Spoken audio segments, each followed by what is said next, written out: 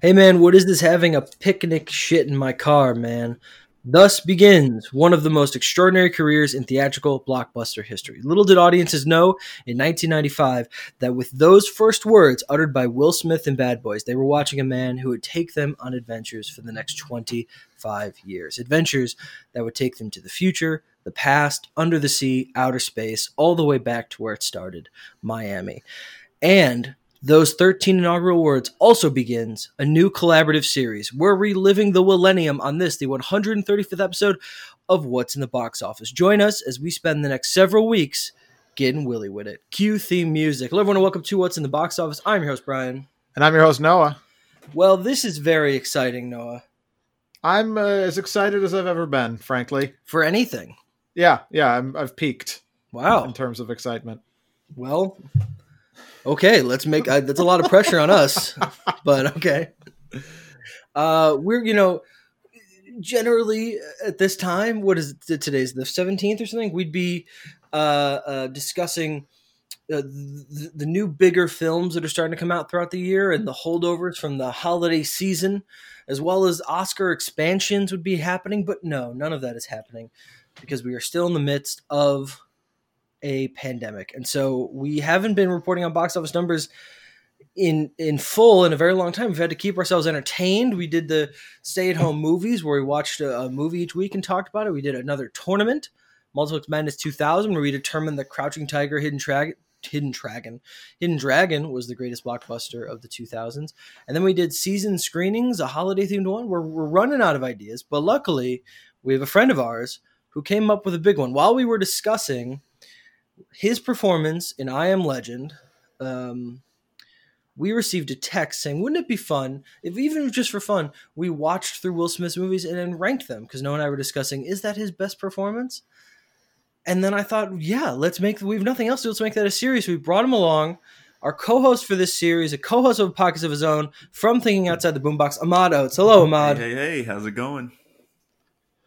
Very well. It's going good. Noah's ecstatic. I heard. I am. I'm over the moon. Yeah, Noah's real happy with this. Are you excited, Ahmad? This is exciting. I'm very excited. Yeah.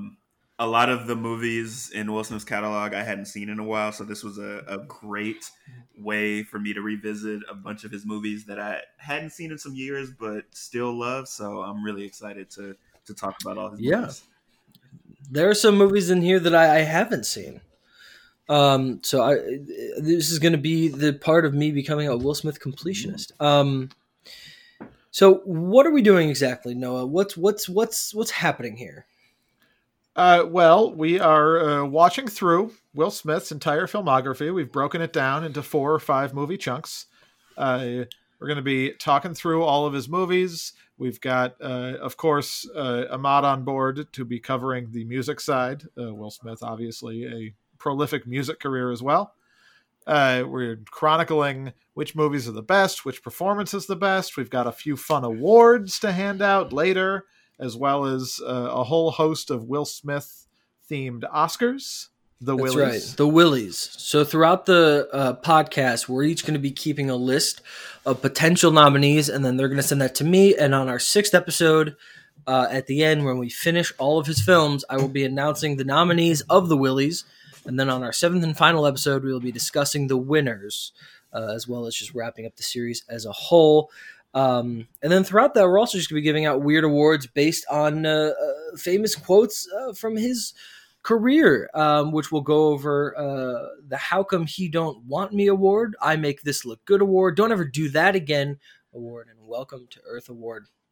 All this and more, we'll be keeping a running tally of our favorite performances, discussing the films, and a tally of our favorite films. We are breaking this up in chunks this week, or this episode. We are going to be going through 1995 to 1999, which includes the beginning, and some might say the peak of his power. Bad Boys, Independence Day, Men in Black, Enemy of the State, and Wild Wild West. Before we can get into the movies, though, as Noah mentioned, he had a very prolific career on television as the Fresh Prince, but also as just the Fresh Prince before he went to Bel Air, when he was just recording wherever that was taking place. So, Ahmad, does a terrific music podcast, so we're going to throw it over to him for Big Willie style. What do you got? Absolutely. So to jump right into where Will Smith was at this point in his career, he was taking a short break from his rap career to focus on acting because before he starred in his first movie, he was in a group with DJ Jazzy Jeff, and they were called DJ Jazzy Jeff and the Fresh Prince. Jazzy Jeff was also the person who played Jazz on the Fresh Prince. So I would imagine that, them being in a group, Jazz called in a favor, or Will was just like, hey, you want to be on this show that I'm starring in?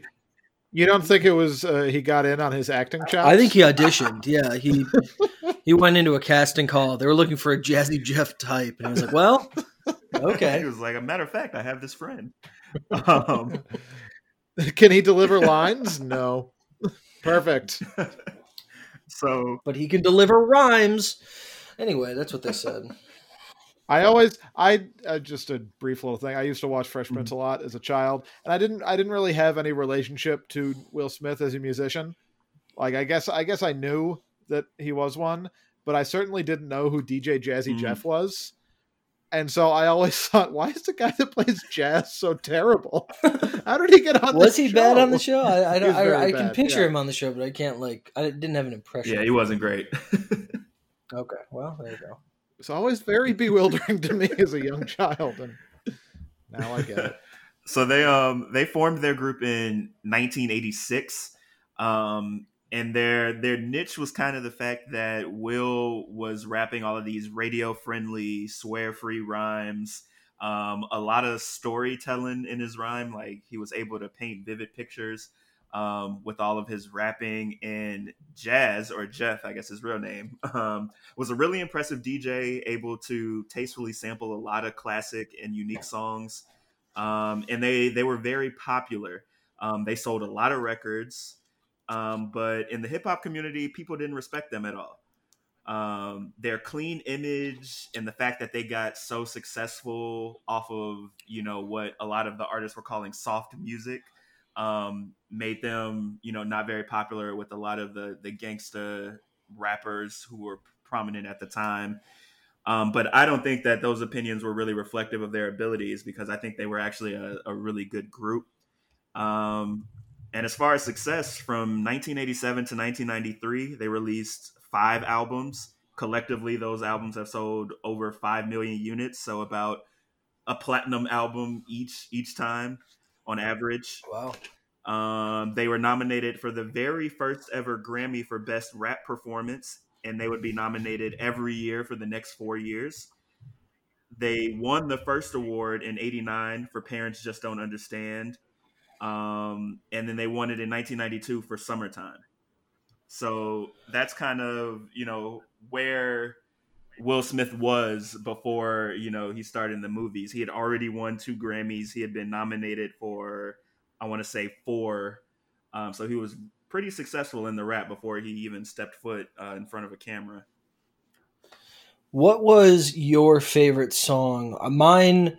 Noah, do you remember? I play it a lot, so Noah might know, but mine is Summertime. I think it's a perfect encapsulation of what they're talking about, of the clearness of the lyrics and the painting a picture, and it's just such a fun song. What about you, Ahmad? What's your favorite of their collaborations? I would agree. Summertime is definitely probably my favorite. It's so classic. It's timeless, really. You can play that song now, and it's still, it's just as important. But there was another one that I actually just heard for the first time, maybe yesterday or day before yesterday. It was called I Think I Can Beat Mike Tyson or something like that. Sure. And it's really the way that Will Smith is rapping is almost just like the Fresh Prince of Bel-Air theme song. That was clearly just the style of rap that he was doing at the time. And the entire song is just him talking about hey, I called up a promoter and I was like, I think I could beat Mike Tyson, and he just tells a story about how he got a fight with Mike Tyson and then ran away once the fight actually started. But it's pretty funny. Yeah, it is good. It's almost it's one of those things where it paved the way. Their music paved the way for more critically successful or just respected groups doing similar types of music. I think I Could Beat Mike Tyson. What it led to the success in the behemoth that we all know, the classic That's How I Beat Shaq by Aaron Carter. So exactly one just leads directly to the other, and that's how influential they were. All right, so he stopped making music for a while. That leads us into Bad Boys, released April 7th, 1995, directed by Michael Bay, starring Martin Lawrence, Will Smith, Téa Leoni, Techki. You know what? When I wrote this down, I'm like, oh, you'll figure it out. Cario, Teresa Randall, and Joe Pantoliano. A 42 on Rotten Tomatoes, a 41 on Metacritic. It opened at number one, his first number one debut, with $15 million. It went on to gross 65 in North America and 141 worldwide. It was his first starring vehicle, as well as Michael Bay's first feature film. Martin Lawrence was top billed. Obviously, he was a very successful stand-up at the time, but he hadn't transitioned successfully to starring vehicles. This was a huge platform for him, but he had various successful for what they were, stand-up specials that were released in theaters. His sitcom Martin was in the middle of its 5-season run. Like, it was toward the end of the third season, and Will Smith was in 5 of 6 seasons of Fresh Prince. Before we get started, what are our personal histories with Bad Boys? I'm guessing we did not see them in theaters when we were 4. But do you remember the first time you saw it, or just how many times have you seen it? What was that like, Ahmad? What's your relationship with the first Bad Boys film? Yeah, I definitely don't remember the first time I saw it, but I do remember that this movie was just very, very popular amongst like all the people that I know. Mainly because I feel like I remember getting into the first one once the second one was coming out, because there was a lot of hype about it because everybody had really liked the first one. And so I think somebody must have had like a VHS maybe at the time. I don't know. Maybe it was a DVD of the first one. And I watched it, and it's a great movie. And I want to add to what you said earlier. Martin Lawrence was also the host of Def Comedy Jam at the time. So, right. Sure. Even more adding to like how much people like really liked his comedian personality. But yeah, I've always liked this movie. It's always a good rewatch. I think it holds up really well. So yeah. Noah, what about you? Any thoughts? I mean, I think you're probably the latest of all of us for the first Bad Boys. But what about you? Yeah, I've never been as big of a Bad Boys guy as I know the two of you are. I know you watched both of the movies in lead up to Bad Boys for Life. Mm-hmm. I feel like when we get there, I'm gonna have more familiarity with Bad Boys 2, but this movie was I know I've seen it before, but I was basically coming to it fresh for this go around. I'm in the same boat as Ahmad. I honestly not sure if I saw this before I saw 2.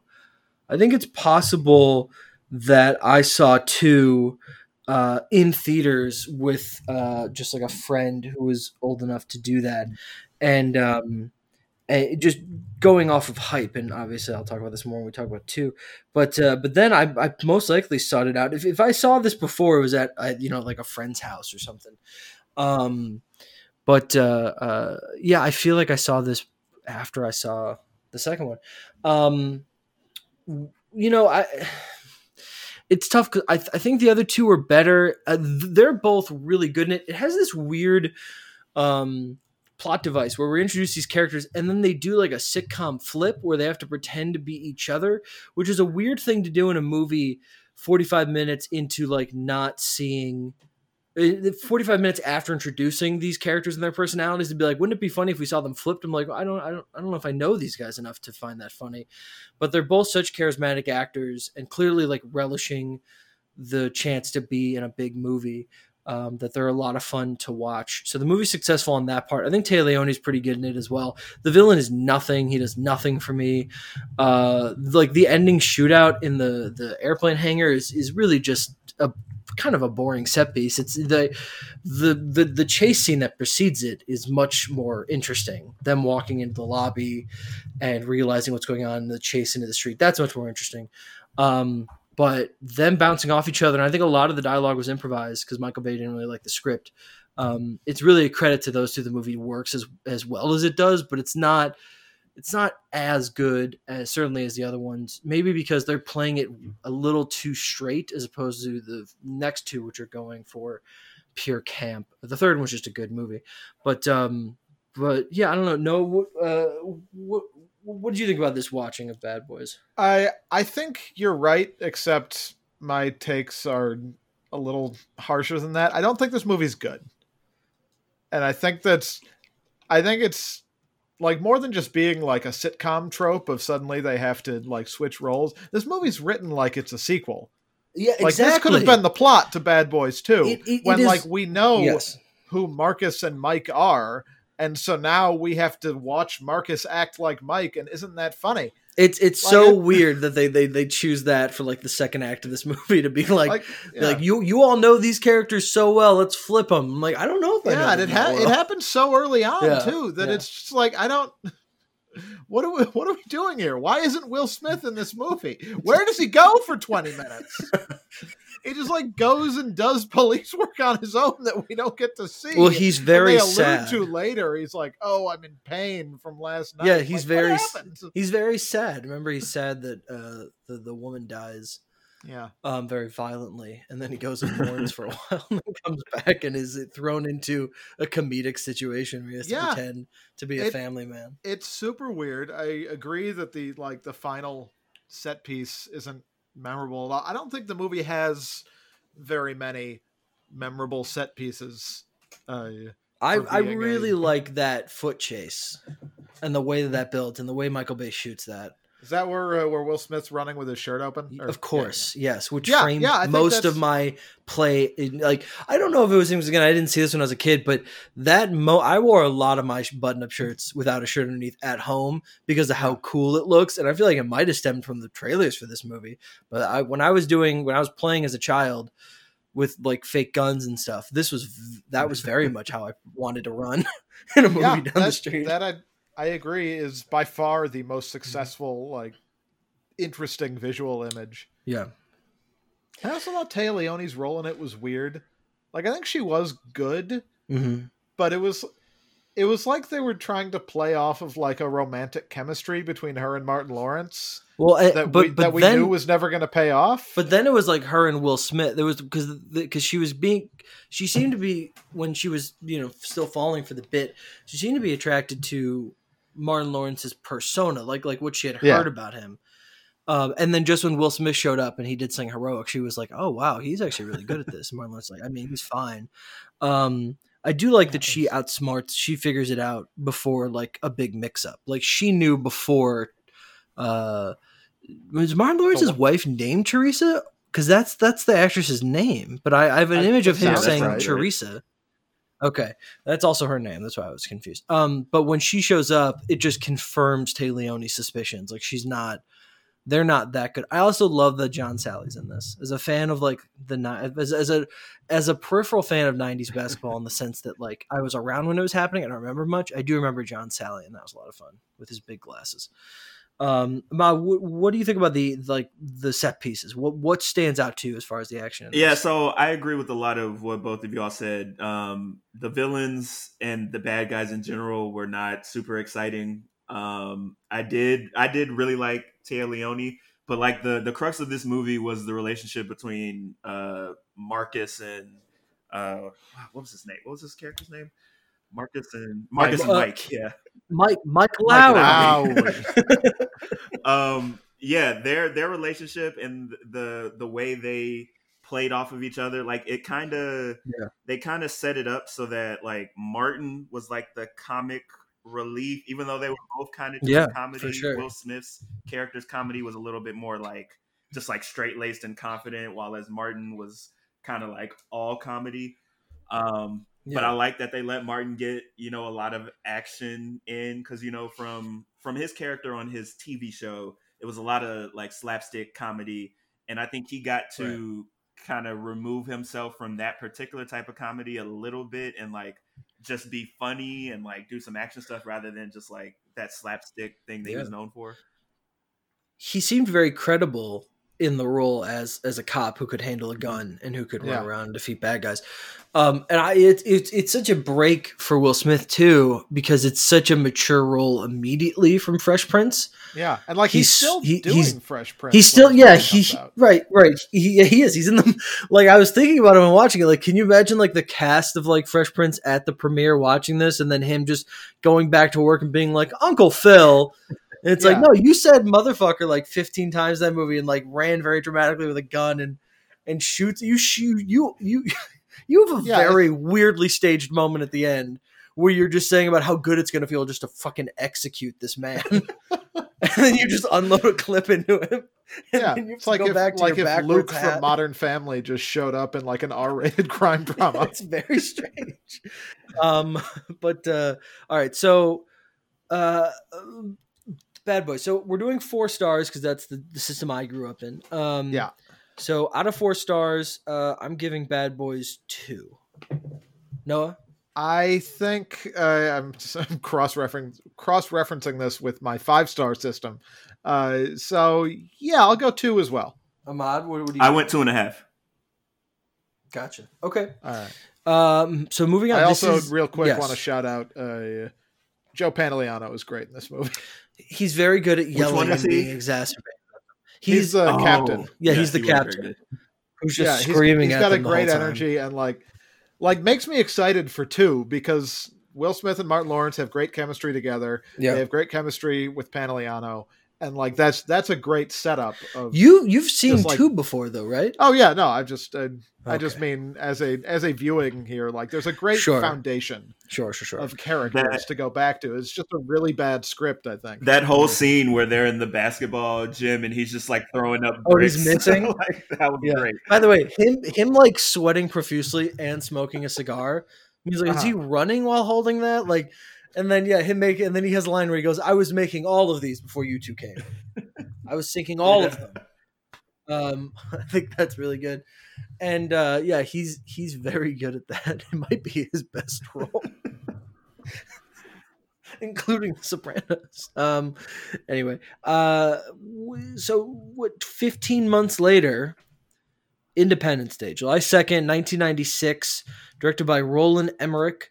Starring Bill Pullman, Jeff Goldblum, Will Smith, Judd Hirsch, Robert Loggia, Randy Quaid, Margaret Collin, Vivica Fox, and Mary McDonnell. 67% on Rotten Tomatoes, 59% on Metacritic. It opened at number 1 with $50 million over its weekend, and it opened on a Wednesday to capitalize on the July 4th holiday. $96 million over the 5-day.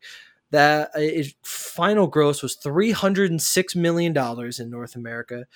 And 817 worldwide. It was the biggest film of 1996, the second biggest film of all time worldwide, 2 Oscar nominations, and 1 Best Visual Effects. So, the history behind this, it's funny. I found this article through this other article, but from Entertainment Weekly, May 2nd, 1990. Oh no, this is about Men in Black. I'll talk about that in a minute. Independence Day, right? It was a ensemble film. Roland Emmerich said that he didn't want to cast a movie star, which kind of seems like a slap in the face, Jeff Goldblum, because he just had Jurassic Park and would have the second one coming out the year after. But he wanted the movie to be the movie star. This, of course, is known for its Super Bowl spot. It popularized movies spending $1.3 million on a Super Bowl teaser. This was obviously the teaser to which some people thought that the White House had actually blown up, similar to the train coming at the movie screen. But it was the famous shot of the White House exploding, and that was the first we had seen it. That classic teaser came out 4 months before the movie's premiere, was the first footage we had of it. Also, this movie was a marketing dynamo. The taglines were so tongue-in-cheek, my favorite being, "Don't make plans for August." Terrific. Love it.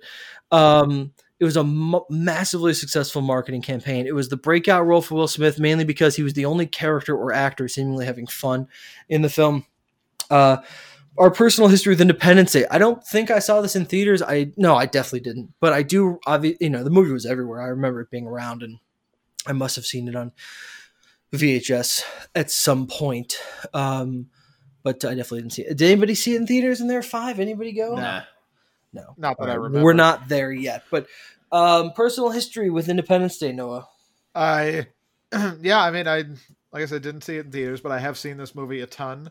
Mm-hmm. Though apparently it's been a while since I've seen it from the beginning, because when Harvey Fierstein showed up, I went, "Holy shit, Harvey Fierstein!" Yeah. Also, I don't know when to drop this note in, so I'm just going to say it now. I was just looking at the cast list on IMDb. The president's daughter is played by Mae Whitman. Yes, of course it is. You don't recognize Mae Whitman as the little girl? That's wild. Yeah. I did not. Good for her. But yeah, I've seen this movie, especially like the last hour of it. I don't know, 20 times. Her and the kid who plays Will Smith's son both recast for the sequel. Ahmad, what about you? Independence Day. How familiar were you? Have you seen it a bunch? Not a bunch. I feel like I've probably seen it like once on TV, like a bunch of years ago. And then most recently I watched it like 2 months ago. And so this is probably maybe my 3rd or 4th viewing, watching it this past week. But yeah, I definitely didn't see it in theaters. You know, what's funny about the cast is it's got Harvey Fierstein and Lisa Jakub, which is an actress that she always sticks out when I watch this movie. She's the oldest daughter from Mrs. Doubtfire. She plays Randy Quaid's daughter in this. She has a very familiar face because I've seen Mrs. Doubtfire so much, but also Harvey Fierstein in Mrs. Doubtfire. All right, so let's talk about Independent. Obviously, Roland Emmerich, not a tremendous track record. I like The Day After Tomorrow more than others, but, Godzilla 2012, 10,000 BC. Obviously, this led to a terrible sequel. Ahmad, did you see the sequel, Resurgence? No, I didn't. It's not good. They have Vivica. It's terrible. They bring Vivica A. Fox back, Really? And then she dies like 5 minutes later. She literally dies in the movie. She's there for 2 minutes. She tries to get out of a hospital where she's working. She's now a nurse or something, or a doctor, and then she dies.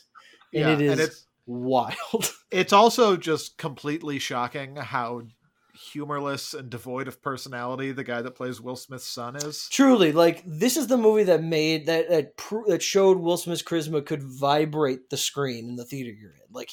He commands it, and then this kid who plays his son. No offense to him. It's just not there. It's not. I mean, a little offense to him. He's truly terrible. Wait, was it still the dude that plays his cousin on Fresh Prince? Is that the same person that played his son, the one that played his son in this movie?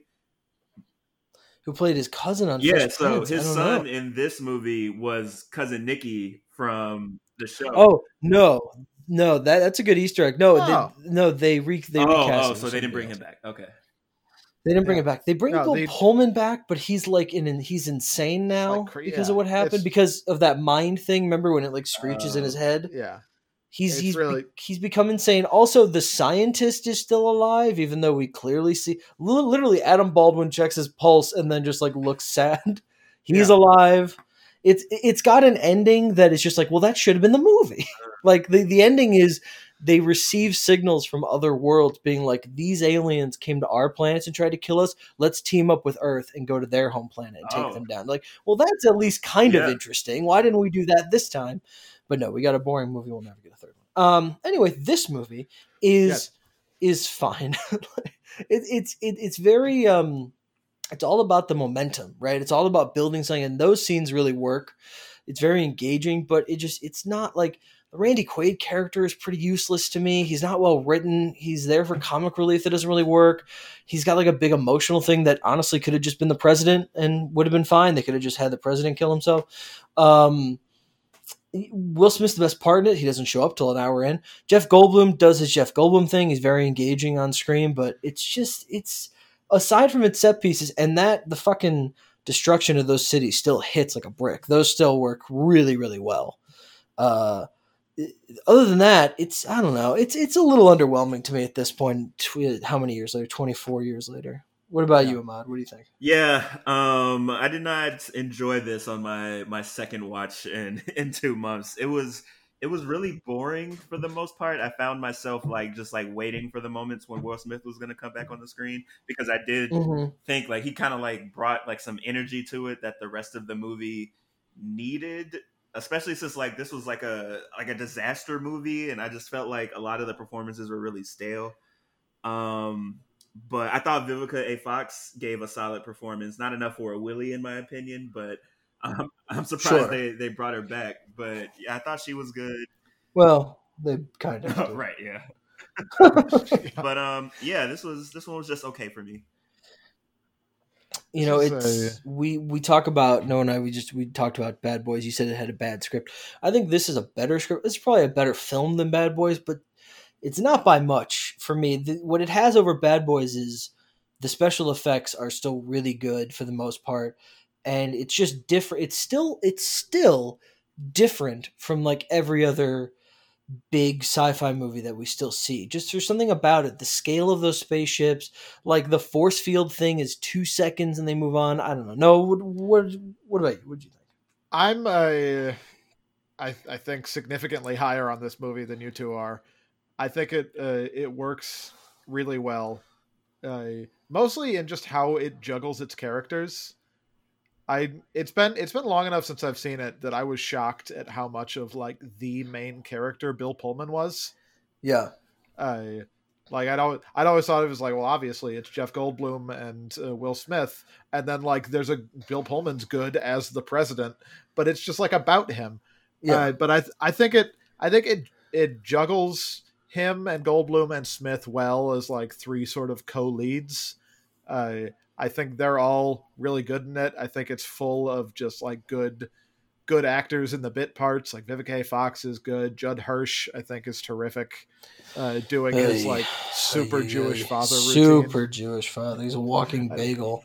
Yeah. Did you find that I don't know, offensive? No, and I watch. No, because Judd Hirsch is Jewish, and I mean, he does a whole bunch of oy vey, but he's funny in it though. He has that line where he sits down with the not James Cromwell and James and Rebhorn.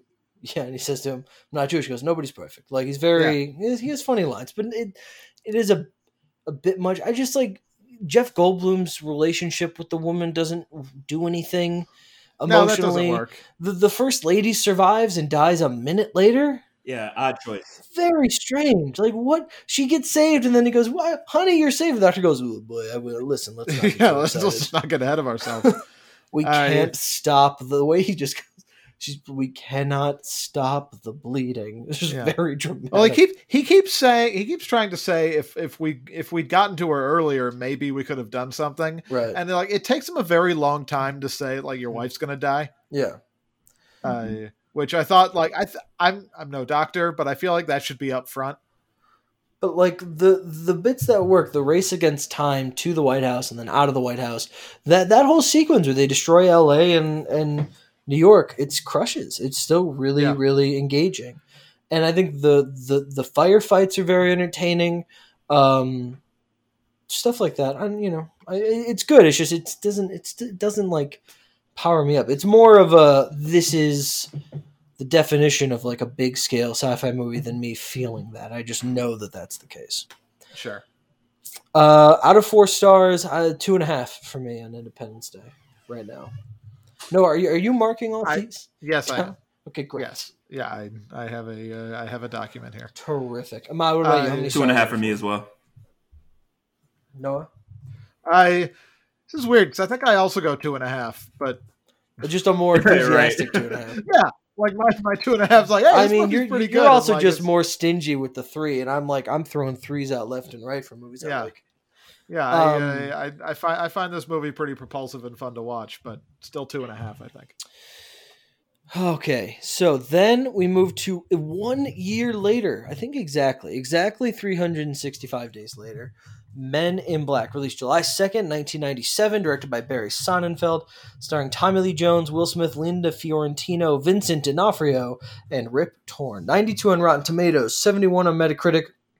It also opened at number one with $51 million and an $84 million 5-day. 250 million domestic gross and 589 worldwide. It was the number 2 film domestically in 1997. No, it was number 1. In 1997 was Titanic. Yes. 3 Academy Award nominations, including, even though it was musical or comedy, which is odd, a terrific Best Original Score nomination. I really like that citation for this. And it won Best Makeup.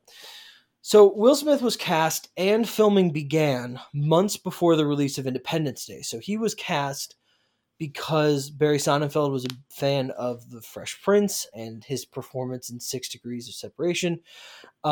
Chris O'Donnell turned down the role, as did David Schwimmer. So just sit with that for a while. Chris O'Donnell turned it down because he thought it was too similar to Dick Grayson, which, okay, whatever you want to say. And both Smith and Tommy Lee Jones agreed to the role after meeting with the film's executive producer, Steven Spielberg, because they thought it was a little strange. But he assured them that it wasn't. It's just interesting that he has this huge role in this movie that is really like one of the cornerstones of his career. And he was cast on it before the success of Independence Day. You would feel like it would be after that, the idea that, oh, the Independence Day was huge. Now he gets the role in this movie. This actually happened before that came out. Personal history with Men in Black. I saw this in theaters, I think. I have a memory of being 6, and I think seeing this in theaters, which is shocking because my mom now hates bugs. Anything icky, Noah knows. Anything icky or bug related, she has to look away or she'll gag. This involves a giant cockroach and many cockroaches. A lot of regular cockroaches. And I wish I could remember if she was like in the theater going, oh God, no. Or if she was just, it's just over time, it's gotten worse. But I do remember seeing this in theaters. Noah, you agree? I think if I didn't see this in theaters, then I definitely like rented it a lot. So I saw this movie a ton. I own this on VHS as a kid. Ahmad, what about you? Did you see this in theaters? I don't think so. I didn't really see a lot of movies in theaters when I was young, but I absolutely had Men in Black on VHS. So I've seen this movie a lot of times. Hadn't seen it in probably 10 years at least. Wow, that's exciting. So I was happy to revisit it. I distinctly remember the very beginning where the creature's running towards the cop and Tommy Lee Jones is blowing up, being very scary to me. Well, sure. I mean, especially that guy's yell is very strange. Yeah. I also remember that being scary. I also remember the skin suit, which is very graphic. We could talk about that in a minute. It is. Also being frightening when the thing grabs his head and pulls him down. I don't remember the alien talking. That was surprising when he goes, put down your projectile weapon or whatever. Sure. But I remember like the fucking I remember the marketing for this. I remember like Burger King deals, or I think Burger King had the main deal with like Will Smith movies, but like the toys that came with this. I remember the cartoon. You guys remember the cartoon? Mm-hmm. Yeah. I had toys of Jay from the cartoon. I remember this movie heavily, and I've watched it a lot. So now I'm curious, Ahmad, you haven't seen it so long. How did it hold up? Very well. I loved this movie. I would say out of the 5 that we watched this week, this was the one that I think was the most fun to watch. Yeah, I love it. The comedy that Will brought, I think, was more similar to the comedy he was doing on Fresh Prince. Like, I feel like in his other movies, he was kind of toning it down, like the kind of comedy that we were used to from him. Yeah. But I feel like he brought all of it to this movie, and like Tommy Lee Jones kind of playing the straight man to Will Smith's comedy, and this was very good. They worked really well together. Yeah, I loved it. I loved his performance in this. I loved the plot.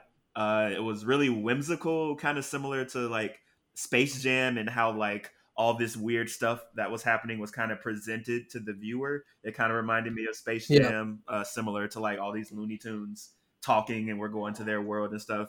But yeah, I really like this movie. Barry Sonnenfeld was a cinematographer for a lot of movies. He directed the two Addams Families, and then Get Shorty, and then he made this. And I think that the choice for Tommy Lee Jones to play this completely straight, he is as serious as a heart attack in this movie, is fantastic. It levels everything about this movie. It makes it all seem real. He's so funny too, without hitting jokes. The way that he said, like when he pulls the guy over and he goes, just him like interrogating that guy out of the car and just going, "What are you doing here, Reg?" Very funny. And him saying, "Zed, we got a bug." There's so many things about it, and you're right about the Fresh Prince thing, because they're both fish out of water. They're both in an environment that they don't know, and they're both learning about that environment. It's so good, that opening chase. Now I know I just talked about him running in Bad Boys, but him running in that opening chase in that orange outfit through the streets jumping around. That was my jam. That I don't know why I was so fascinated with running, because clearly I don't do it very often. But that was so exciting and such a good curtain raiser. And he's so funny. The movie it fucking works, man. Noah, what did you think? This movie is incredible. Tommy Lee Jones is a lord among men. Okay. And just speaking to that opening chase scene, I think the way I reacted to the beginning of Casino Royale, with that whole parkour chase back then, is basically how I reacted to this as a 6 or 7 year old, depending on when I first saw this. Just like this is just like incredible. This is a perfect scene. Yeah. The guy blinking sideways. It's this whole movie is like it scared the hell out of me. Yeah, it scared the hell out of me when I was a kid. I didn't like that. Will Smith is, like you both said, incredibly funny and charming and charismatic in this. It's just I'm also just so impressed by how tight this movie is. It's an hour and a half. You don't feel like you're missing anything. Right. But the whole thing just blows by. The Will Smith being recruited sequence where he's taking the test and he drags the table over. Speaking of that scene, there's so many jokes about aliens. Like, isn't it funny that an alien is a dog? Isn't it funny that not Michael Jackson was in the next one, but like Dennis, whoever they had on that screen is an alien. The Dennis Rodman joke. Hilarious. Those alien jokes are funny and they're expected. But like those military men trying to take a test on their knee, and being in uncomfortable chairs and him dragging, that is just comedy. That has nothing to do with the premise. That is just a joke because it's funny. It has nothing to do with sci-fi, and that is the stuff that's endearing about this movie. It's not like the aliens drinking coffee and doing that. It's Will Smith going. I'll do it, but you're not going to call me kid or boy or Sonny. And he goes, "All right, you got it, Slick." It's that incredible kind of stuff that is really funny. And the general humor of it. God, when he's dragging that table and he breaks the pencil, him explaining why he shot the girl, it's so funny. Explaining why he shot that girl is really funny. Yeah, I think this movie is just incredibly good. His line deliveries are so on point. Maybe the most on point they'll be in his career. The way that he can yell, the way that he can go higher in tone. It's so good. The noisy cricket. Just a classic bit. It's a classic bit. There's also stuff that I just knowing the cat was the thing. There was just stuff that I we talked about this on another episode, but there's something about these older movies that or just new movies, whichever movies, where I don't really pay attention to the plot or dialogue happening on some movies. This was one of them. So when they go, the Arcrillians, the Arcrillian prince died and they're going to wage war and they're blaming us. That went right over my head for 23 years that I've watched this movie. I was like, the Arcrillian. So he was a prince. So the guy inside the head was the prince, and they're blaming him. It's a diplomatic dispute. I understand. I had no idea what that was for so many years. Yeah, it's just a big bug man. Yeah, it's a big bug man, and a ship might blow up the earth. I don't know what's happening. Rip Torn is fantastic in this. Yeah. Linda Fiorentino, it's so insane that they pick her as the thing, and then 5 years later, there's like, I don't think they might reference her, but there's like no follow up on that, and I'm disappointed in that still, because she's good in this. Vincent D'Onofrio, yes, is incredible. His physical movements and faces in this movie are incredible. That scene where he's in the car, I think it's when he's going to the deli and he has to get out and he just starts like thrashing around before he gets out of the car. It's really funny. He's scary and he's really funny, and it's all his performance. He's great. Yeah, he's terrific. I fucking love Vincent D'Onofrio. He's just great in this. Noah and I still say sugar water. Sugar water. We still say sugar water. Which I was really disappointed to find that he didn't actually say. He doesn't say sugar in water. Yeah, she's the one who says he wanted sugar water. She's the one who says it. But and then one of the things that I've loved since I was a kid is the neuralizer and them making up stories. And him going, you're gonna go to Bloomingdale's, get yourself some shoes, get your hair. Like, I think that's really funny. I also just little moments like when he neuralizes Linda Fiorentino and Will Smith has to like throw his glasses on. He's like, "Oh, would you stop that?" Yeah. Like that he almost gets neuralized because it's really good, man. All right, I could talk about it for a while, but let's not. Men in Black, out of 4 stars. I mean, I have to give it like I don't know if it's 4. I'm gonna give it 3.5 right now. It's about perfect. I think the ending's a little basic and whatever, but it's about probably give 3.5. I think that's really high. Yeah, I'm doing 3.5 as well. 3.5 for me as well. There we go. All right, we do have Ahmad. You've some music update. Big Willie Style. What's going on in 1997? Yes, so a few movies under his belt. Will Smith returned to rap for his solo career. DJ Jazzy Jeff, like, he was still recording at Jeff's studio and he produced some of the songs, but for the most part, this was a solo outing for Will. And I think he began to create the best music that his career would produce with his first solo album, Big Willie Style, which is the reason why we named the segment this. Yep. So he created the Men in Black song for the movie, and that was the lead single for his solo album. He released it, I want to say he released the single Men in Black like a month before the movie came out, and then after the movie released, his solo album came out maybe 1 to 2 months later. So in this movie, he was continuing the style that he had kind of like made for himself with DJ Jazzy Jeff, a lot of non-explicit, very pop rapping. He was rapping about like being monogamous and like loving his family, like overproduction that was sampling like Stevie Wonder and Earth, Wind and Fire and the Isley Brothers. Like a lot of samples in this album that were done very well. Like just like they took the sample, created a new song that was just like still very, very good and like paid homage to those older songs. He was confident, very aware of how big of a star he was at the time, and he was rapping about it a lot, about his success. And the album did numbers. To date, Big Willie Style has gone 9 times platinum. Likely that it will go diamond at some point, reaching 10 times platinum, getting the diamond certification. And he won 2 Grammys from this album. One for Best Rap Solo Performance for Men in Black in 1998. And then the very next year, he won it for Getting Jiggy With It, which was his first #1 hit on the charts. So this is a good album. I had a lot of fun re-listening to this album. It's definitely, I think, my favorite of all the things he's released. But Big Willie Style is a good album.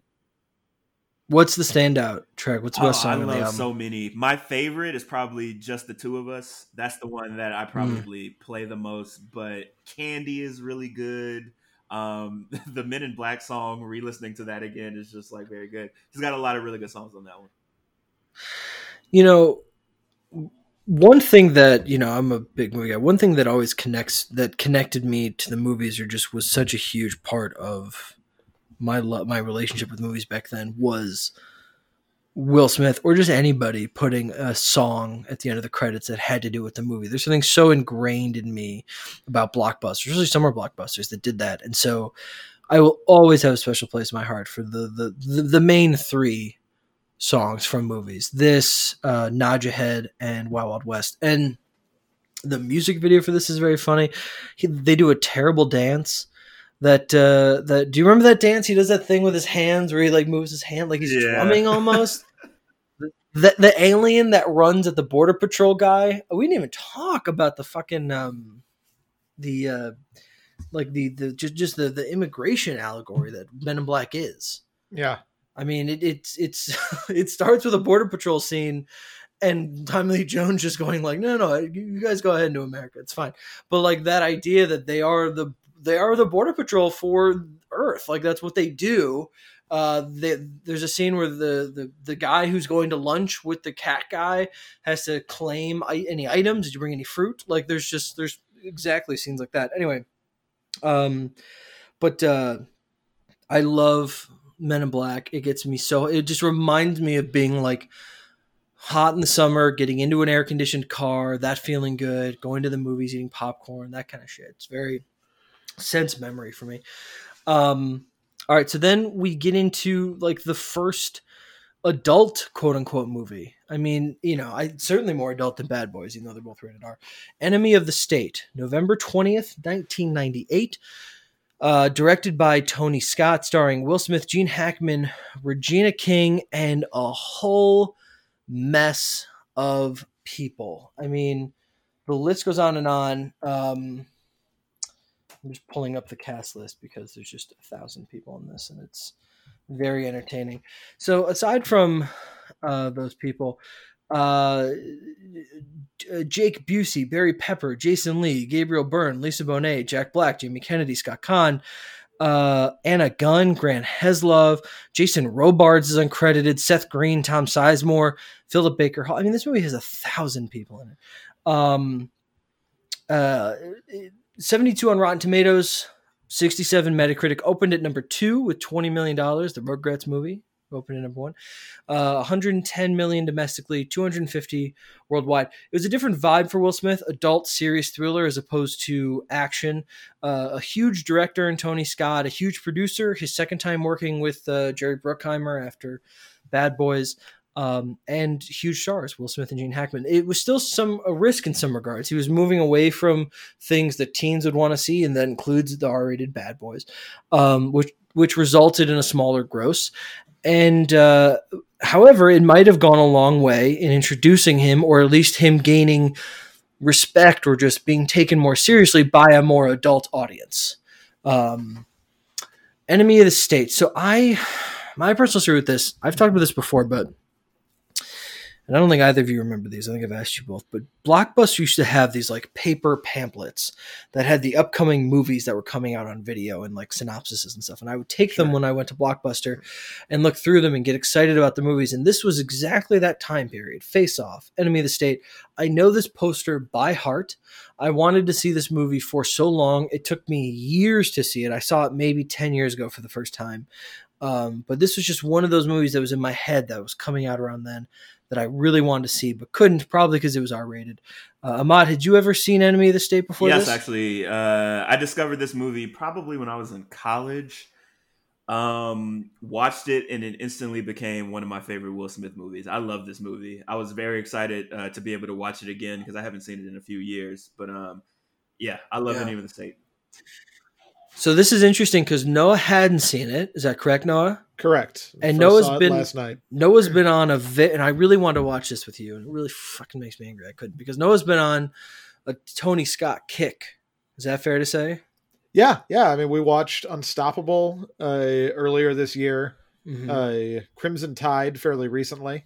Right, and and then this, and So this is right up your alley. I think I just love Tony Scott. And I was really... I never really knew that before. And it's so funny, and I want to know your thoughts in a second, but just speaking of Tony Scott, it looks like a Tony Scott movie. It's got like the choppy editing, but it doesn't look... It's almost like the transition film for Tony Scott because the very end shootout is exactly all of Man on Fire. Like that rapid almost slow motion, but jittery editing, like the bright flashes of the gun. You can't tell what's going on. That's all that happens in Man on Fire. But no, I cannot wait to hear. What did you think of Enemy of the State? I mean, I thought a lot of things. I think it was quite good. Conceptually, just like thematically speaking, no notes. Like you got it right on the money, guys. Oh, you mean like with its messaging? Yeah, it's like I think the NSA might be evil. Like, yeah, it's funny that it's funny you mentioned that. Do you remember when we saw The Circle with Tom Hanks and Emma Watson that came out maybe 4 years ago? Yeah, and its messaging was, hey, maybe social media companies that try to like have a fingerprint in every part of your life isn't a good idea. And we're also in the movie being like, we've known that for 20 years. What are you talking? It was such a it would be like a movie now coming out and going, hey, I don't know if we should get involved in the middle. I don't know if we should send more troops to the Middle East. Like if a movie came out and was like, maybe Iraq doesn't have weapons of mass destruction. Like, we all know that. What are you spouting this message for? This is the same message, but like right on the precipice. So this is much more.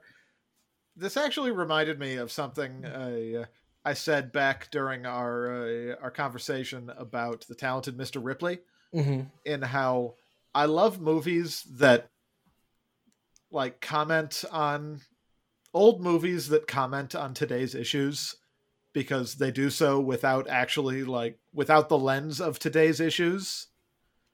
And that movie was all about just how like the privilege of the rich is disgusting. So what you're saying is that in like 10 years, you're going to love The Circle.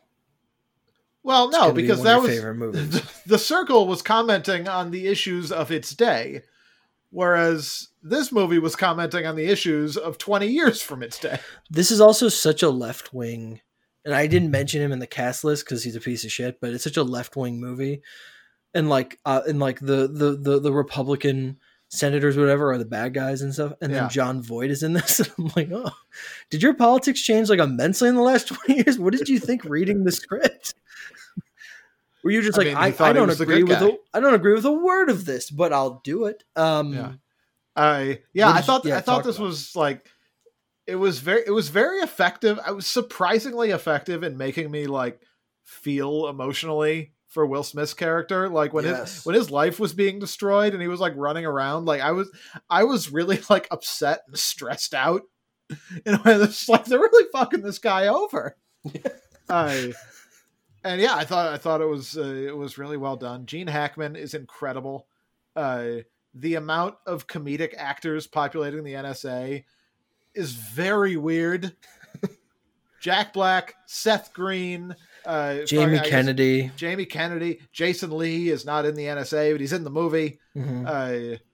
It's super strange. What's Scott Conn?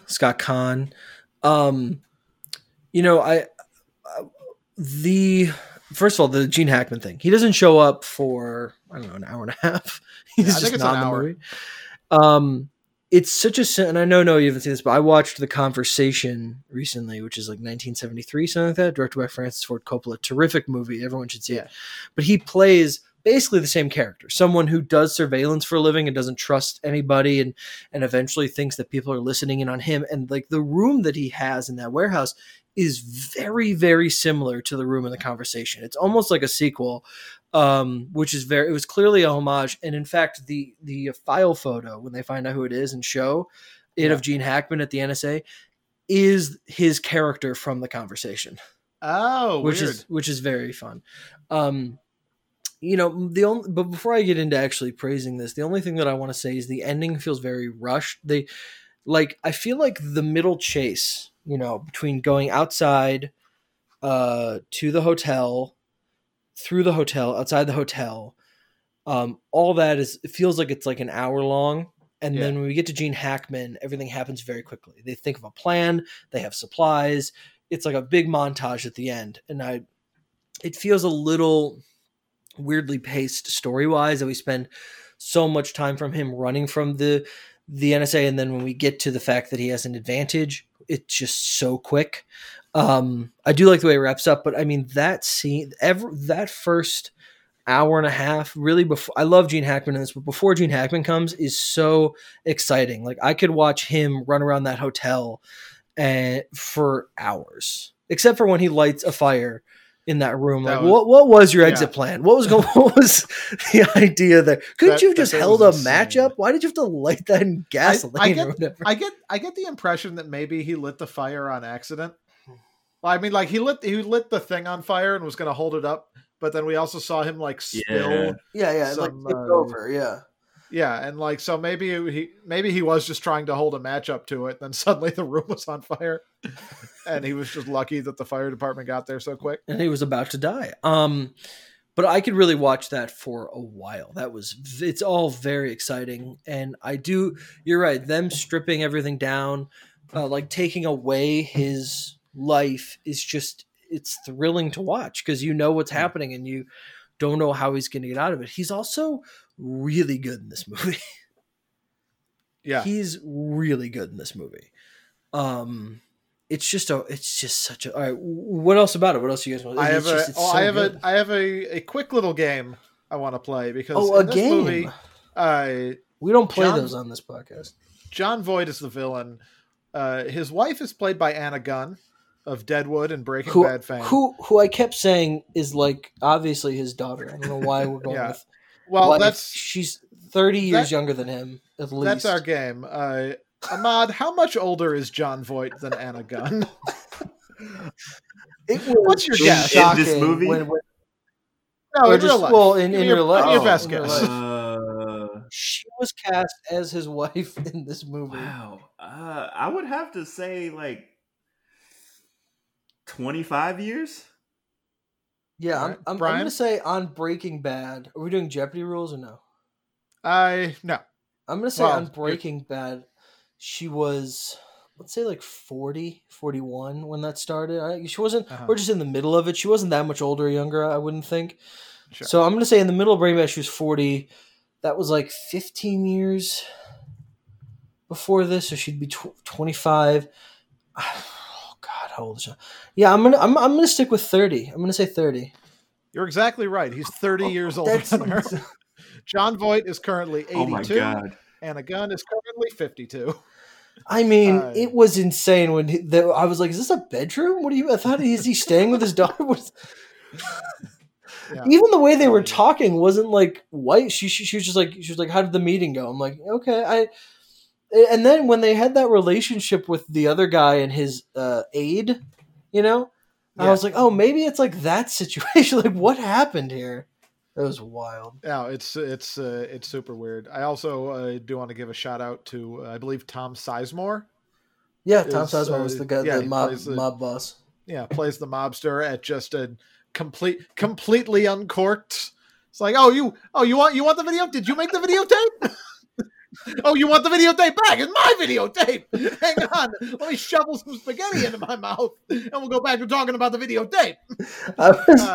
I was watching when he goes, you know what? This wasn't him, but the other guy goes, it's exactly what a Shylock would do. Okay? You're acting just like a Shylock lawyer. I was like, in my mind, I was like, that's a Jewish lawyer. That's what you would call us. Yeah. And then Will Smith just goes, well, actually, I'm like, thank you. Okay, great. I'm not just crazy. I was like, no, I don't think so. Yeah.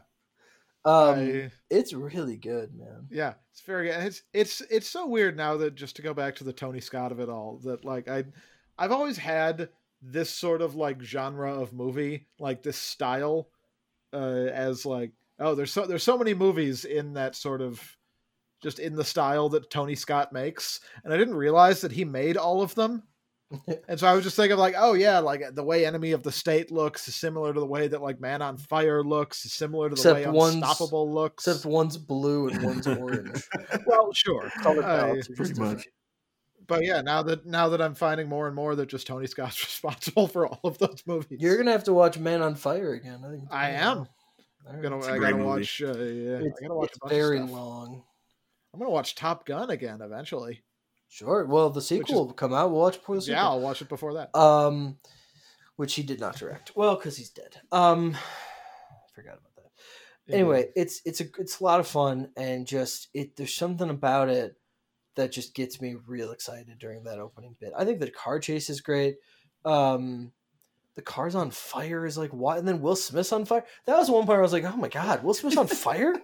Yeah, Will on fire twice in this movie. That's true. And I also really I also just like the idea of Gene Hackman in a van, just like screaming at Jack Black, like, "You need to get out there. You need to go." Jack Black, like, "What? Should I?" And he's like, "I would." And he's like, "I guess I will." And he like runs out.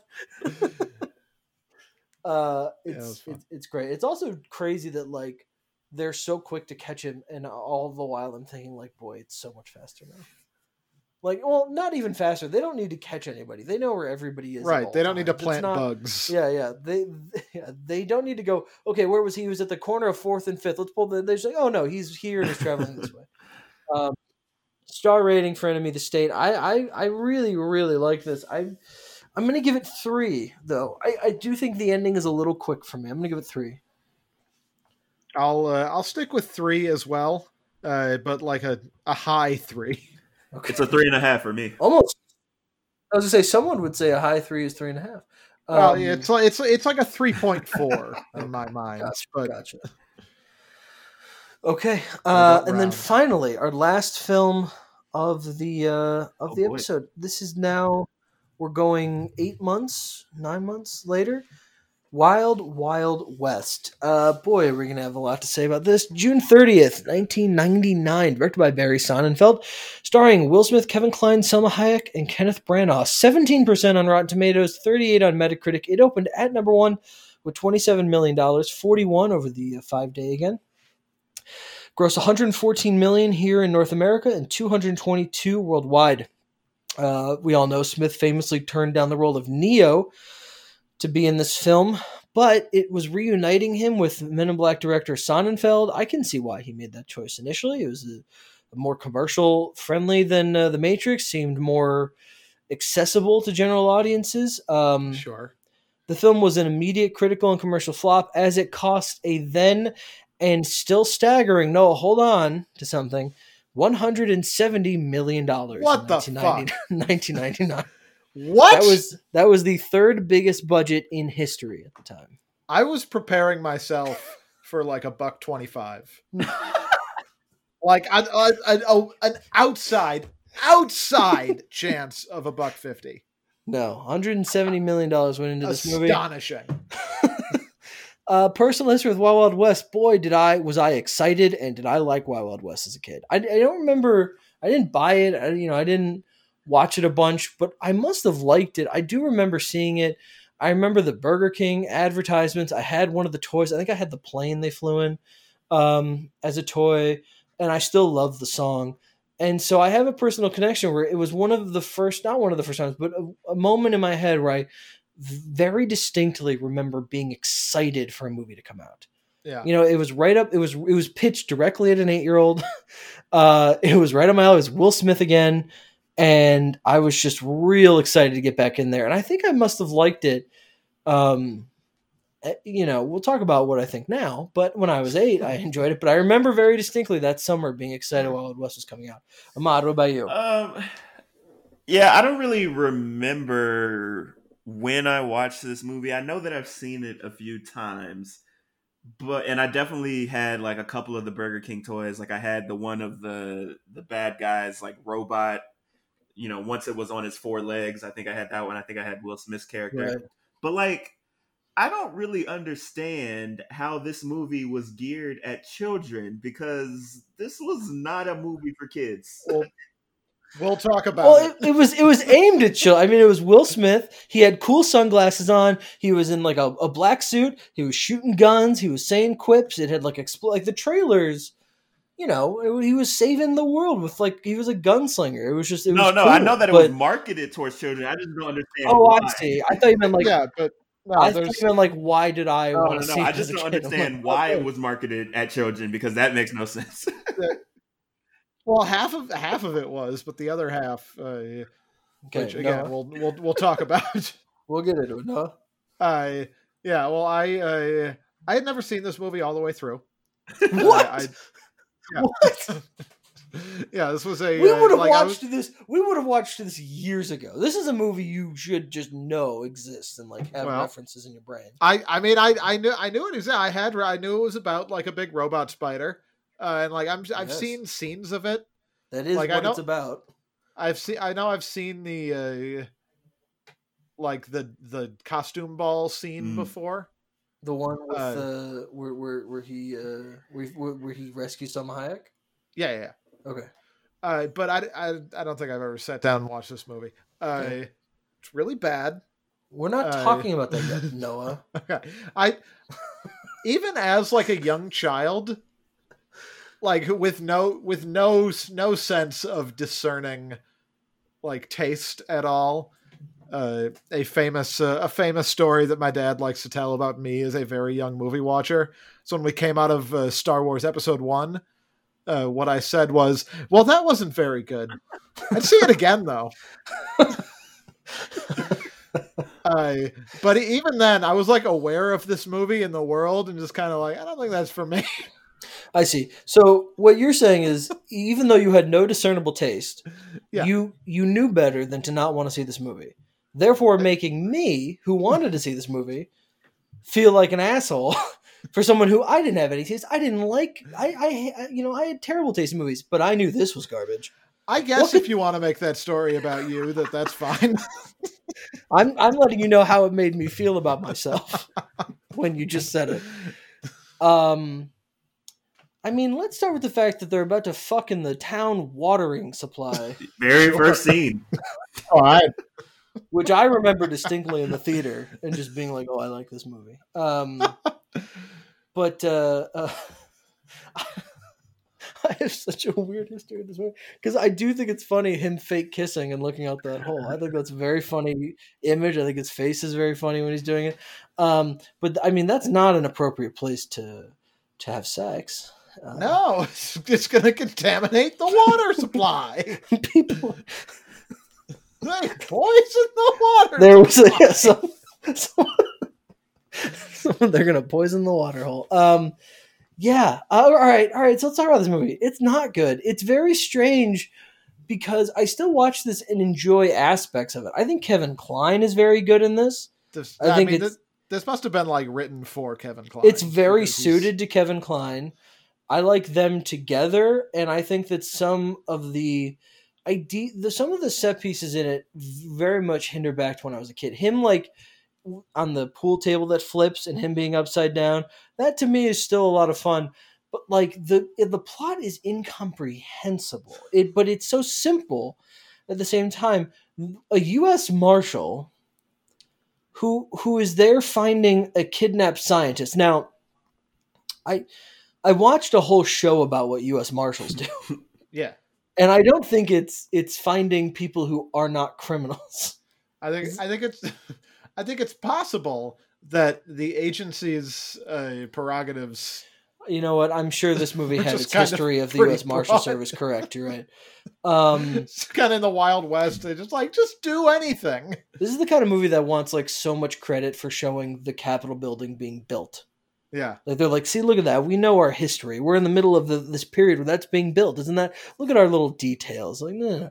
He rides up to the White House, had no security. You could just go into the White House. Apparently. He just parks right in front of the White House. And then Jim West just happens upon this. What does he do? They mentioned it, but what is he he's pursuing Mr. No, Speaker but what's his title? Who does he work for? Oh, the Army? Yeah. I think he's like a special ranger. Ted Levine, by the way. No. Buffalo Bill from Silence of the Lambs. Oh, was he Mr. Speaker? Bloodbath McGrath. Okay. He is a U.S. Army captain. They also say he's a marshal. Maybe that's at the end. They become marshal. I don't know. But I like all of Kevin Kline's disguise. I think that's a lot of fun. I think that the makeup job on him as Grant is really good. He really does, because he plays Grant when he's not pretending to be. Right. You know what I mean? And I think they do a good job of that. But I don't know. I like parts of the score. I'm trying to think of just things that I still think hold up. I like parts of the score. The song is great. Will Smith's still good in it. Kevin Kline's great. I don't know. It's really bad though, man. I don't know what to tell you.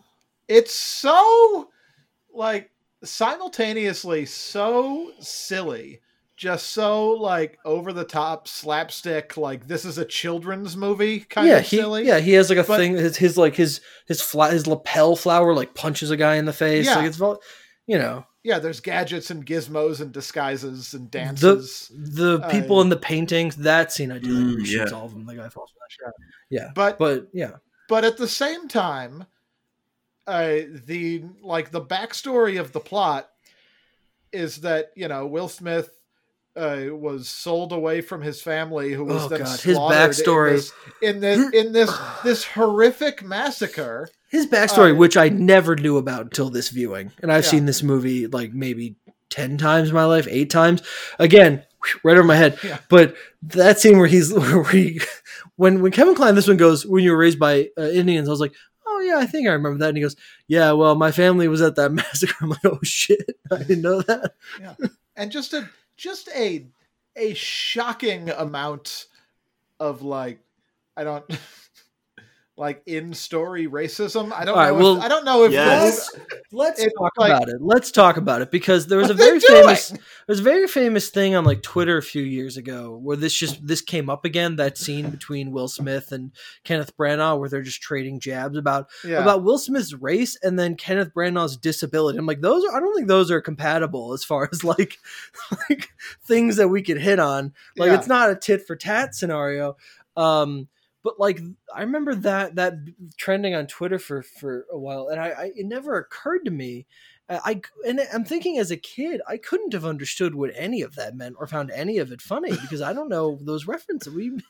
Like when he's like, it's just like a woman to cut the legs off from Monday. I'm like, as a kid, I must have been like, oh, sure, he doesn't have legs. Like I don't. I've never heard that expression, but I guess because he doesn't have legs. The casual commentary on race is wild, and there's like a place to do it. Like Blazing Saddles is a great example of the idea that you can like make it a satire of the film, but like then you go into the heaviness of it, like the things that people say to Will Smith are hurtfulness. He everywhere he goes he's commented on his race in this movie, which is period appropriate, but you're taking it seriously, and so you can't have those jabs back and forth and then like have him like give a big speech before he's hanged and have that be like fun. Like it's like the idea of Will Smith talking his way out of that is inherently interesting because we think that he can, right? Because he's so charismatic. Everybody likes him. He's funny. He's charming. That idea works on principle. This movie can't have it both ways, where they can't treat it as a serious thing of like, we are commenting on it and then it being insulting. Blazing Saddles works because they're only satirizing it, and then that's the commentary. I don't know if that makes any sense, but it is wild. It is just wild. West, yes. Hey, there we go. Did anything stand out to you on this watch? Yeah, I mean, how terrible this movie is. That really stood out. It's just so bad. Like I will say, the first third of the movie is, I think, just like where it was so bad where you almost wanted to turn it off. And then, like, I would say, like, the middle to the end, it was like, okay, this is getting better than it was in the beginning. It's still not great. The plot doesn't make sense. But Kevin Kline and the way Kevin Kline and Will Smith played off of each other was what I enjoyed the most. The special effects were interesting as well. But yeah, like, I was just like, wow, I am never going to watch this movie again. Like, that's a fact. Yeah. That is a man's head is still very funny to me. I still find his delivery of that very funny. As a kid, that is a joke for an 8-year-old. That is a joke that me as an 8-year-old was like, holy shit, that's funny. That is by far the most successful bit of humor. Even though that makes the idea that you can just like project from the back of somebody's head. Like, what did they hollow out his head? and then being like, my eyes are not photographs. My eyes don't reflect what I've just seen. Yeah. What are you talking about? But like, you know, the also like the when he says touch my breast and the guy walks by and he's like, I knew it. You knew what? That's not a thing that people do. Like Yeah, I I don't knew even think it's a these thing in the men had homosexual boobs. community where they're just, oh, I can't wait to just touch his breast. Like I don't think they call it that. Like that's not a thing. What are you talking about? Selma Hayek's very cute in this, and she's very good. Her spunkiness, like I like her panicking and running into the bathroom, and then just like lighting that gas bomb. Just like there's moments where she has a lot of fun, but like she has nothing to do. Bai Ling has nothing to do. She has one scene. There's a lot of butts in this movie for some reason. You kind of see someone's dick. I mean, when he stands up from that water, there's something poking out between those legs. It's very quick, but I was like, whoa, hang on. I saw something, and this is PG-13.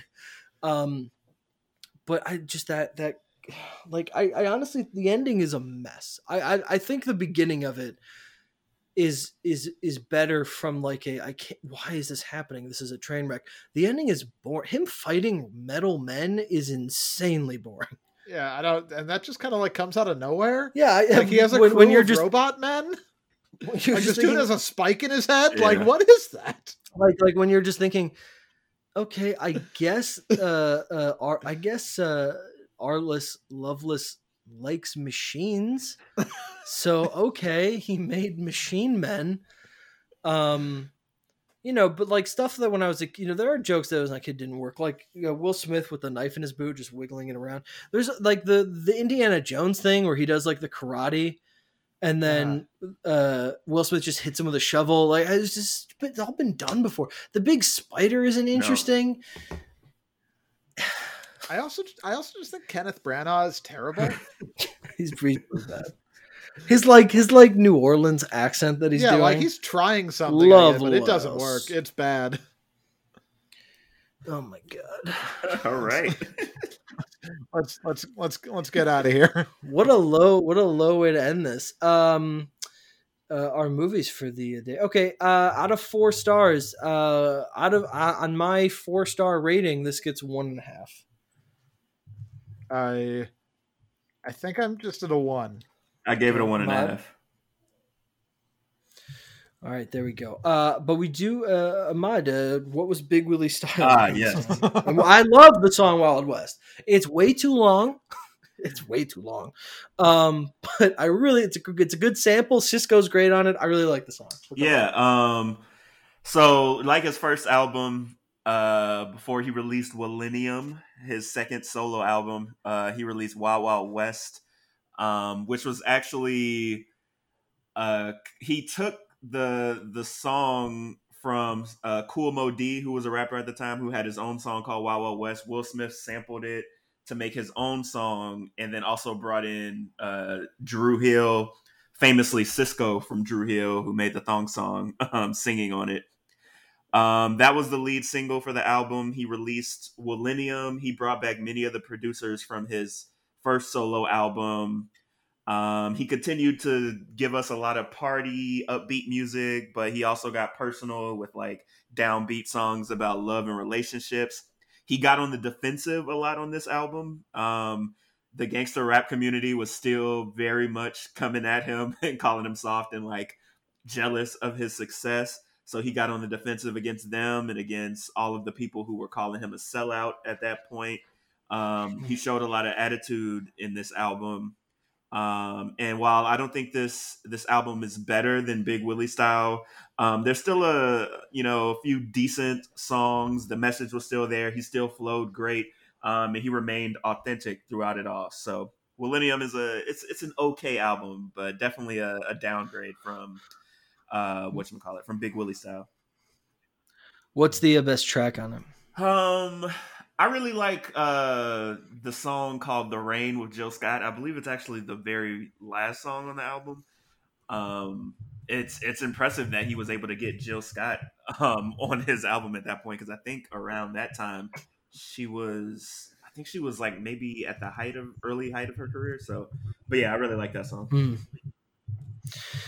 All right. I really like. Do you like the song Wild West? I remember liking it a lot when it came out. Now it's like, it's okay.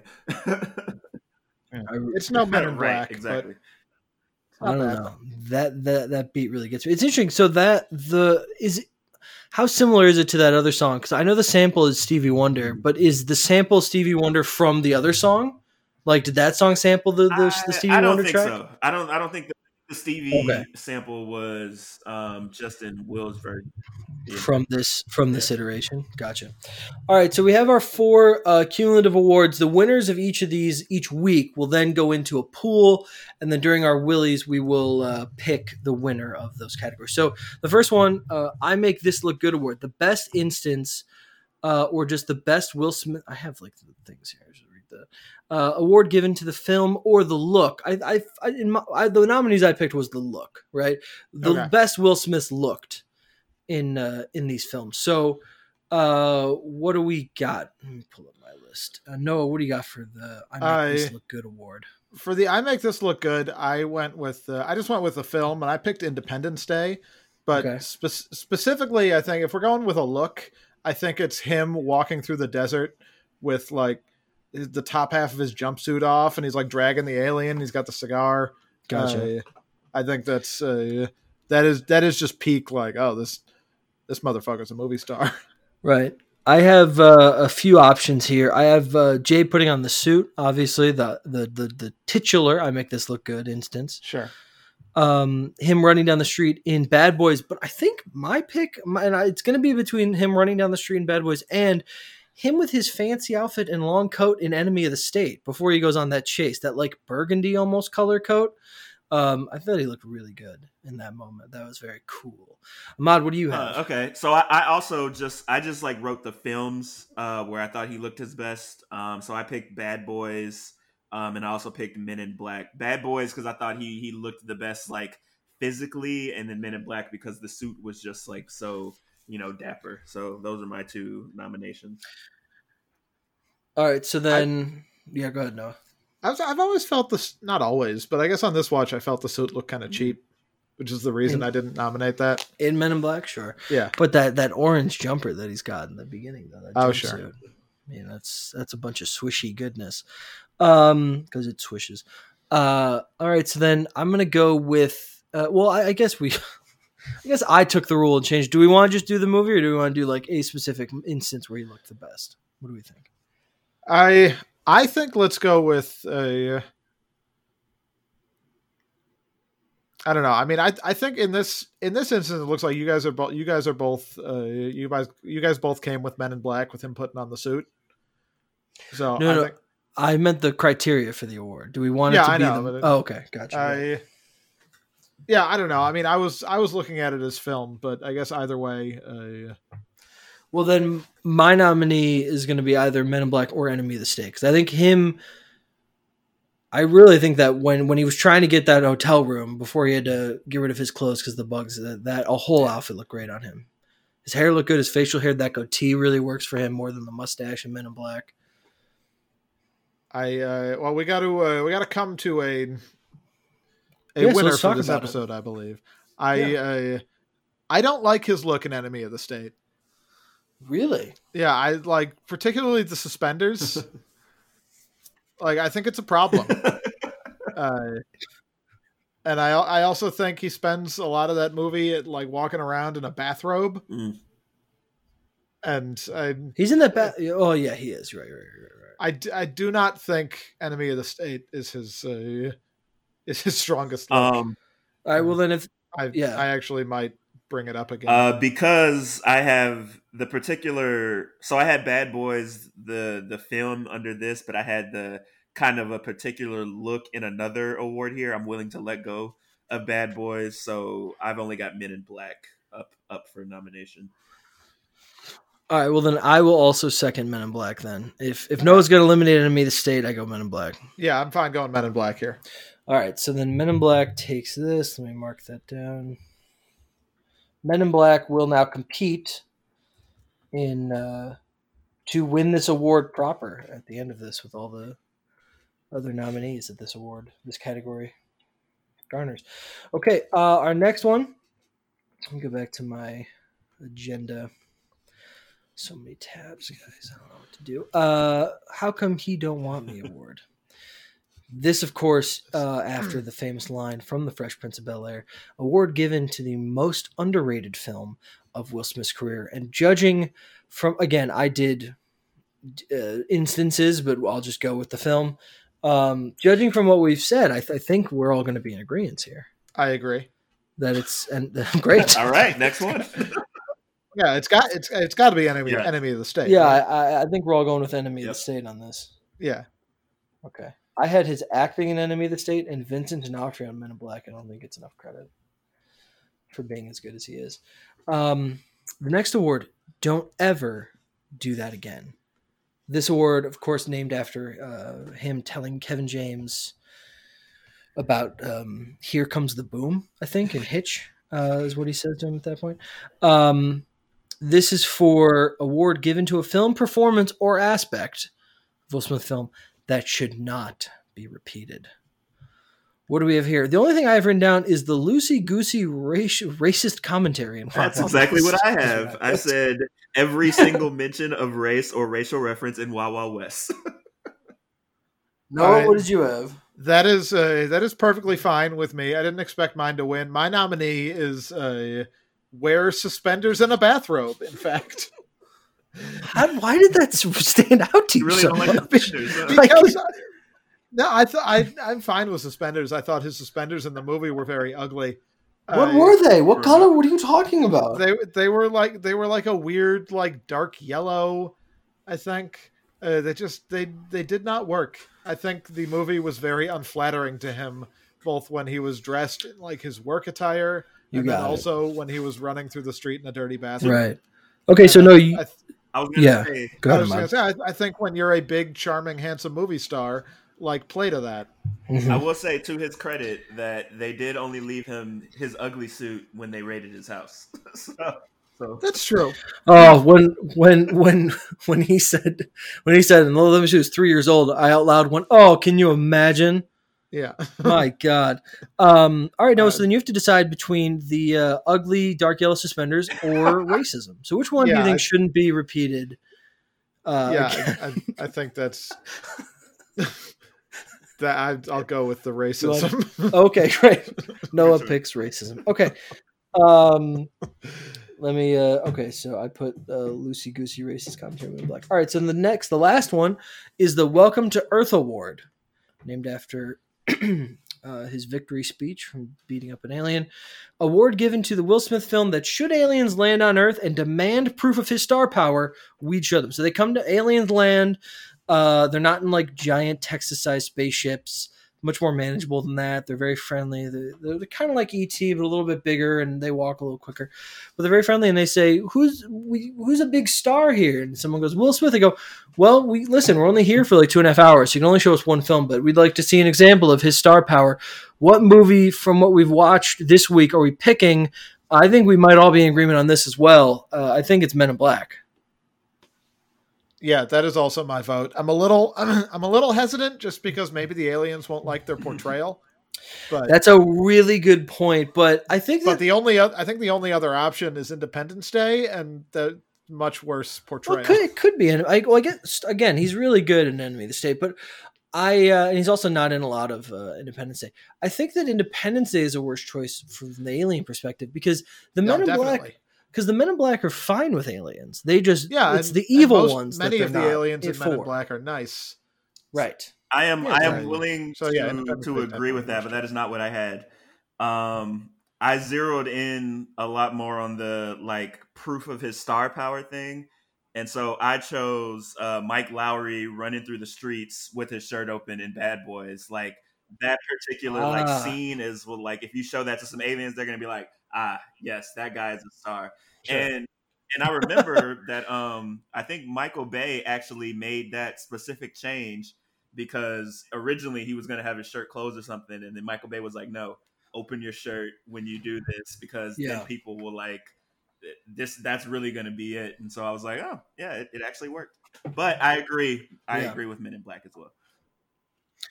All right, so these are our finalists. These, again, will be pooled with the other winners of these awards at the end. We'll choose a winner, but the How Come You Don't Want Me award will go to Enemy of the State. I Make This Look Good award contender is Men in Black. Don't Ever Do That Again award contender is the racist commentary in Wild Wild West. And Men in Black again is the representative of the Welcome to Earth award, which seems pretty fitting. All right, so current rankings. We have to rank these performances and films. So let's go with films first. I guess I think that'll be a little easier. I think we're all going with. You agree or disagree? I think films is going to be pretty straightforward based on all of our star rankings. Yeah. So in my mind, I think it's Men in Black, Enemy of the State, and then I think it gets fuzzy with Wild Wild West at the bottom. Does we all agree on that? I had Enemy of the State first, but it was kind of like I had it tied with Men in Black, so it really could be either or. So okay. I'm fine with Men in Black being first. All right, so we got Men in Black, Enemy of the State, and then Independence Day, Bad Boys. I say Independence Day first, but I guess I could be swayed. I just think it's a little bit of a stronger film. I had Bad Boys and Independence Day because Bad Boys was way more entertaining to me than Independence Day. But I could see either way. I would go Independence Day over Bad Boys for the same reason. I think I'm also going Independence Day over Bad Boys. So I think that our ranking is Men in Black, Enemy of the State, Independence Day, Bad Boys, and then what's the movie where they go or show where they go? They don't do these exact ones, but Men in Black, Enemy of the State, Independence Day, Bad Boys, 60 Feet of Crap, Wild Wild West. That's in something, that exact 60 feet of crap. That's not familiar off the top of my head, but I know what you mean. Maybe I'll try to Google it. All right, performances now. So, for me, toward the top is Men in Black and Enemy of the State. What about you guys? Yeah, I had Enemy of the State and Men in Black in that order. Noah? Yeah, those are the top two, and I'm not sure. I feel like I would go Men in Black first, just because his strengths are so much in his charisma and charm, and that's more what he gets to do in Men in Black than Enemy of the State. But I think they're neck and neck for me.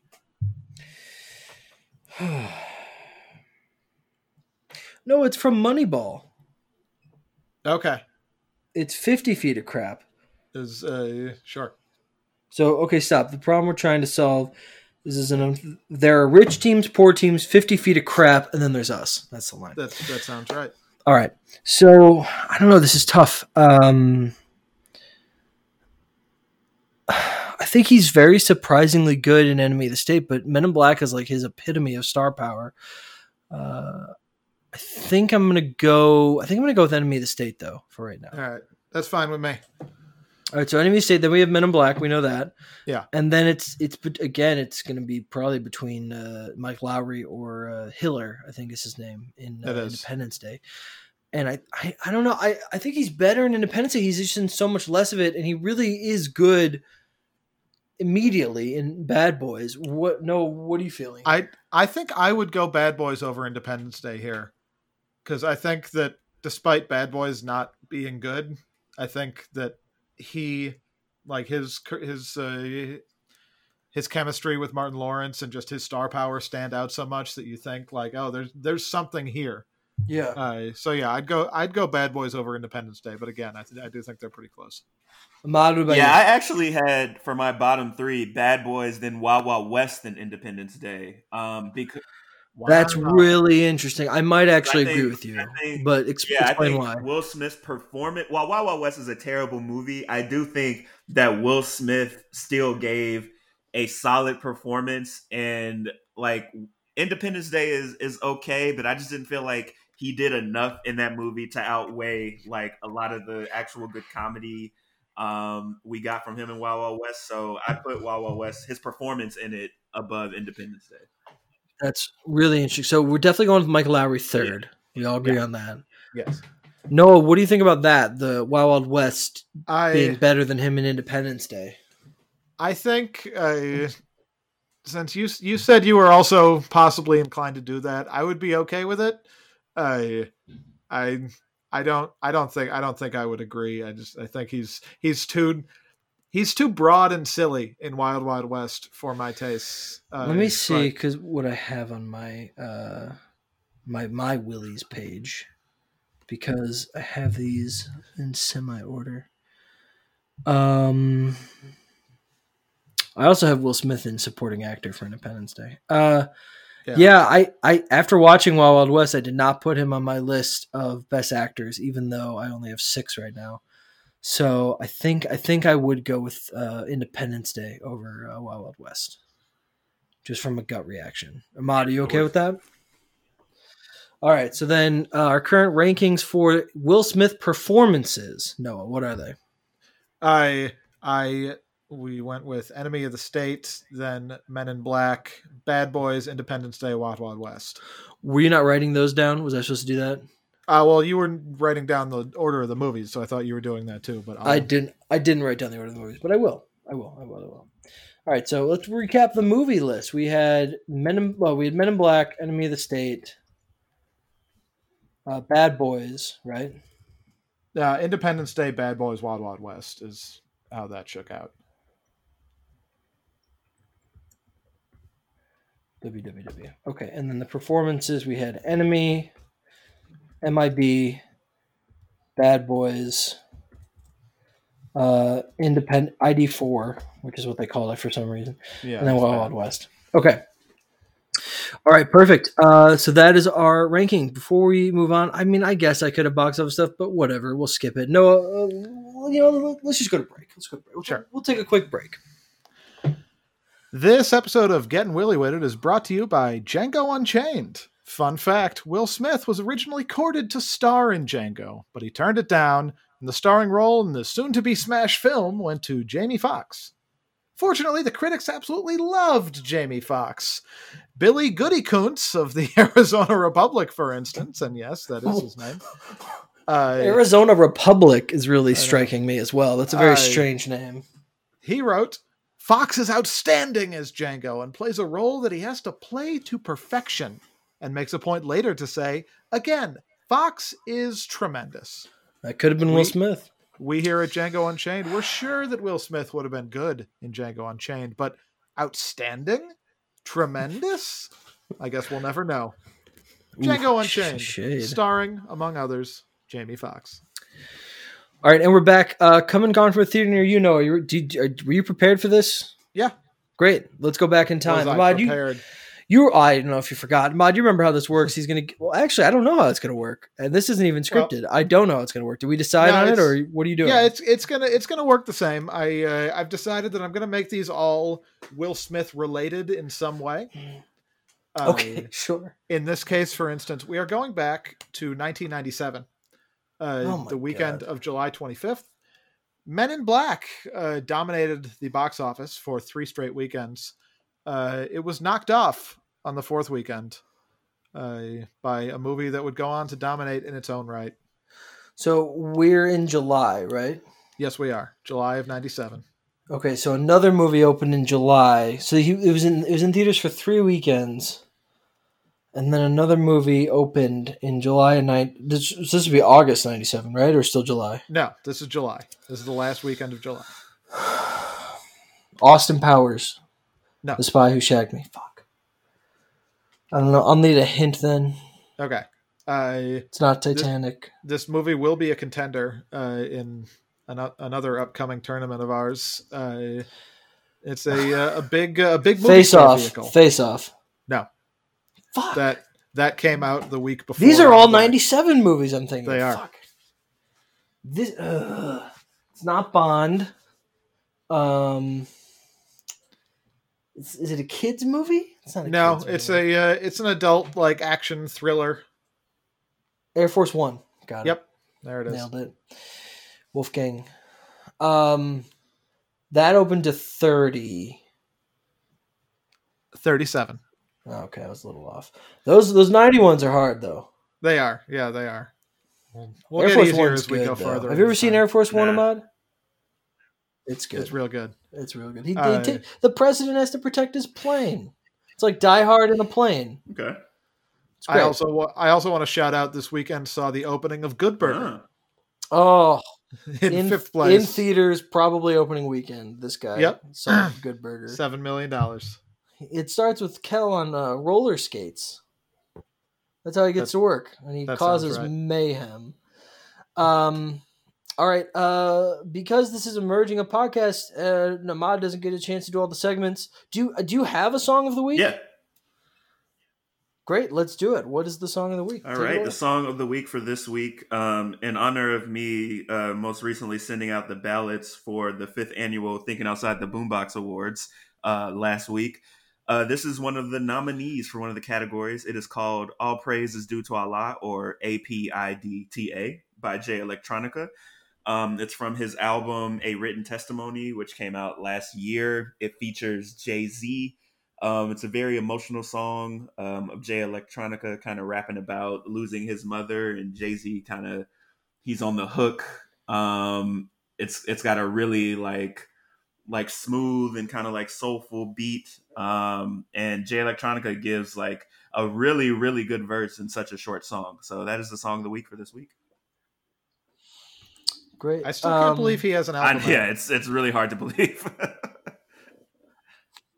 All I knew about Jay Electronica my entire hip hop following life is that this guy was like a big fucking deal. He was going to be the next big thing, and every year he's like, the album's next week, and then it just never comes out. For 13 years. And it's, yeah. Him and Jay-Z, I know they collaborated on this album, but they should put an album out full of like sad deep songs, and call it Blue Jays. I like that. That's my contribution to that segment. All right, Noah, plug us up. All right, you can find us at what'sintheboxoffice.com. We are on Twitter at WitBoxOffice. That is also our Instagram handle. I am on Twitter at Noah Druki. I'm at Brian DeSurber D. Ugh. It's been a few weeks. DASURBER. It's been a few weeks. I'm just spelling my name. To be honest, it's been a few weeks since I spelled my name. So sure. And of course, the feed for our podcast can be found anywhere podcasts are found. Still love to say that. We are on Stitcher. We are on Apple Podcasts. We are on Spotify. Come join us on this romp through Will Smith's career. You're going to enjoy it just as much as we are. Yes, Ahmad, tell everybody about your podcast, what you've got coming up too. Yes, Thinking Outside the Boombox, a hip-hop and R&B podcast. This is going to be on the feed for the next 6 weeks, and then I will have my own tournament following this series, where I will look to determine with my wife the best R&B album of the past decade. So you can find Thinking Outside the Boombox on all streaming platforms, Instagram, Facebook, Twitter at TOTB the podcast. I am on Twitter and Instagram at Good Kid Shy City, CHI, like Chicago. And yeah. All right. Next week, the millennium begins. We're starting in the year 2000. We're going to be watching 5 movies: The Legend of Bagger Vance, Ali, Men in Black 2, Bad Boys 2, and I, Robots. We're going to get into the period where he had like an 8-year period where he was crushing it. That's going to start next week, plus his first Oscar nomination. We'll talk about all that and more next week. Are we saying this in unison, or should I just say it for this one? Because we did not discuss it. Well, let's do it in unison. Okay, great. Thank you. I have no idea what we're talking about. I can tell by his camera. It's what they say in Bad Boys, gotcha. but with the difference at the end. That is it for Getting Willy with It, the collaboration between What's in the Box Office and Thinking Outside the Boombox. I have been your host, Brian. I've been your host, Noah. And that was Ahmad as well. Thank you so much for listening. We'll see you next week. And until then, we ride together. We socially distance together. Will Smith for life. I forgot it in the middle, and that was a problem. We'll be better next week. We'll see you then. Yeah.